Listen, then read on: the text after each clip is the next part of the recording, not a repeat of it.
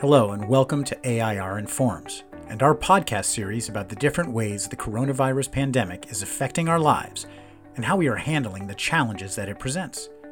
Brought to you by the American Institutes for Research. I'm Dana Tofig. The COVID-19 pandemic is having a significant impact on everybody's lives.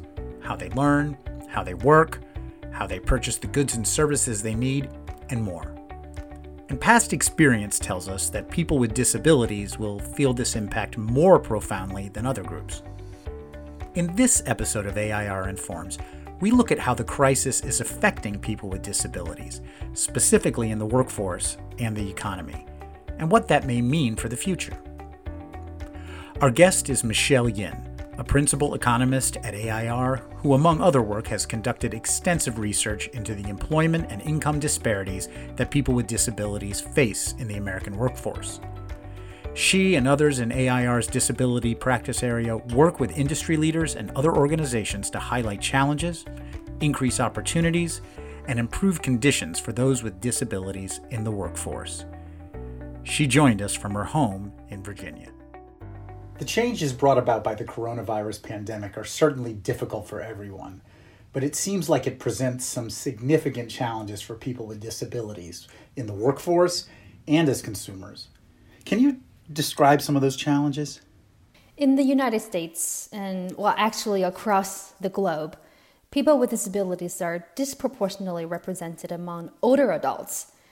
Over 50% of the world population of people aged 65 and above have one or multiple disabilities, and this age group is at much higher risk in the COVID-19 pandemic with a very high mortality rate, as we know. And people with disabilities, both children and adults, often have underlying health conditions that require daily medications and in some cases regular hospital visits. So they're at higher risk of serious complications from COVID-19. And many of them might be also experiencing interruptions of their routine medical cares and supports because of the shortage of healthcare staffs and facilities and equipment, especially in some major metropolitan cities, as we know. And people with disabilities are twice as likely to be poor and in poverty as those without disabilities.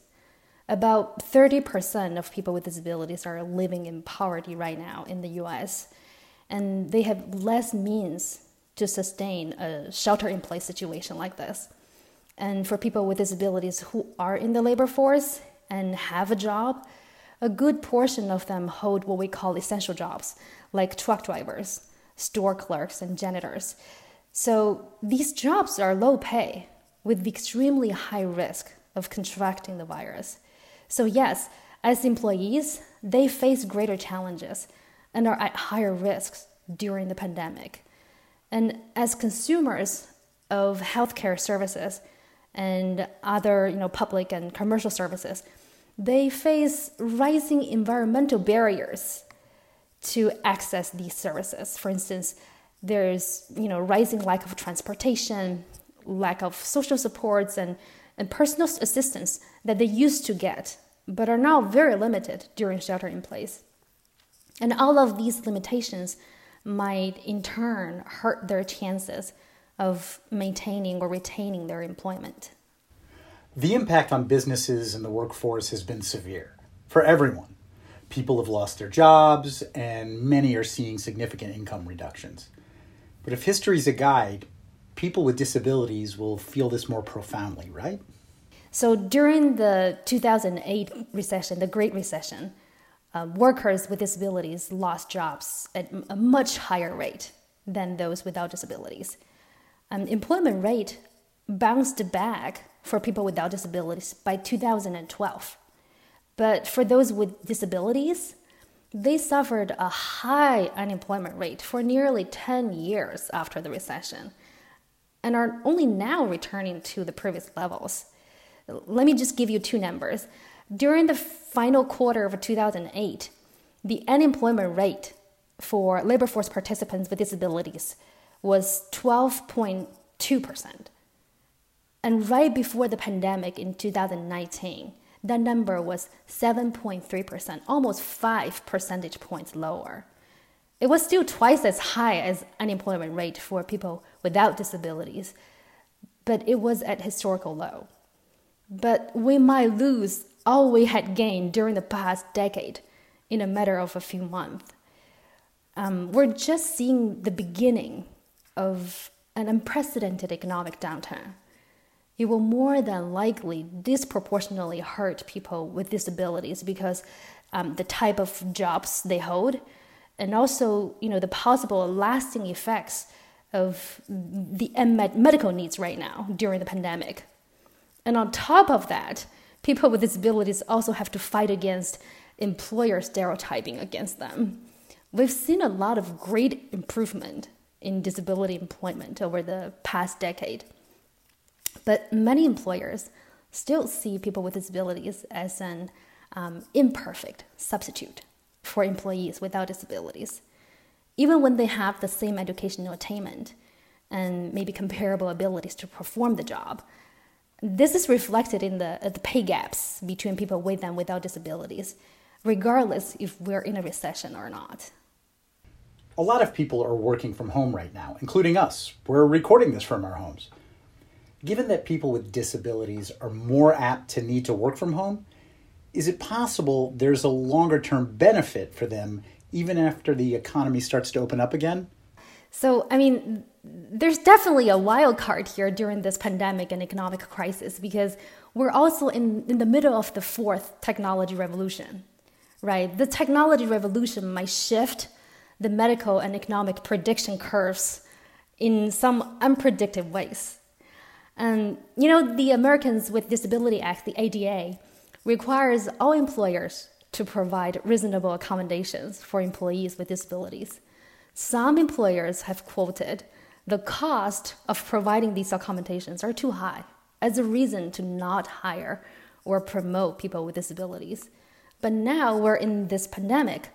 Employers across the fields and industries were able to build new infrastructures, create technology-based virtual environment to accommodate the situation, to help other employees to telecommute and provide more flexible working hours. These accommodations are exactly what many people with disabilities need or accustomed to be productive employees. So this is definitely a silver lining for people with disabilities in the future because providing reasonable accommodations shouldn't really be an excuse of not hiring or promoting people with disabilities. And in fact, it might be time for employers to look into technologies and platforms and tools that have been designed and used by people with disabilities or vocational rehabilitation agencies and to help their employees to work more productively in a virtual setting. For instance, the speech-to-text, text-to-speech tools designed for people with vision impairments, that might come in handy to take notes or transcribe notes during virtual meetings, or the virtual reality trainings or 3D trainings that are becoming more popular in the disability field. That can be a replacement of future in-person trainings. So there are many everyday products that were actually evolved from technology developed by or for people with disabilities, like automatic doors, voice control products like GPS, Siri, and Echo. So now if we design our future workplace or work environment with universal design and inclusive design in mind, I believe we will all benefit from it. Any suggestions for people, businesses, and organizations as they look to the future? Many scientists have predicted that we might be forced to perform this on and off social distancing for an extended period of time, maybe years.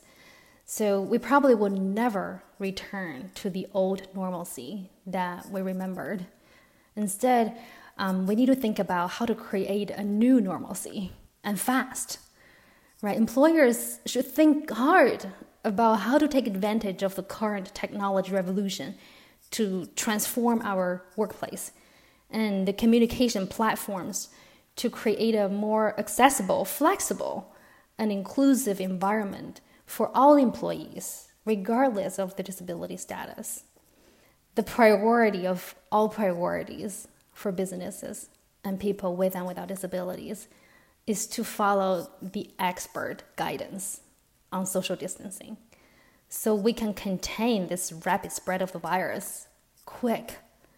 And when that happens, I think that's the time we can then discuss how to resume the economic machine in a safe way, not in any rushed way.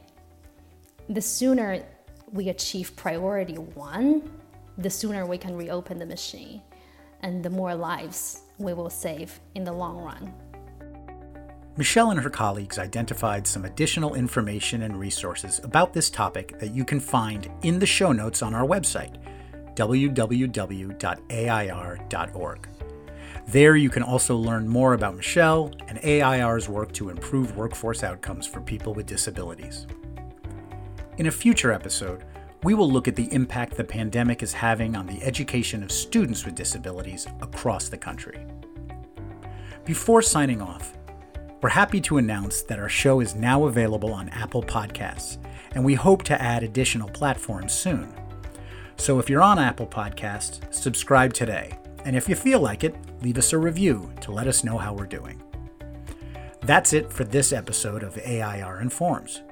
Thank you for listening. Until next time, be safe and take care.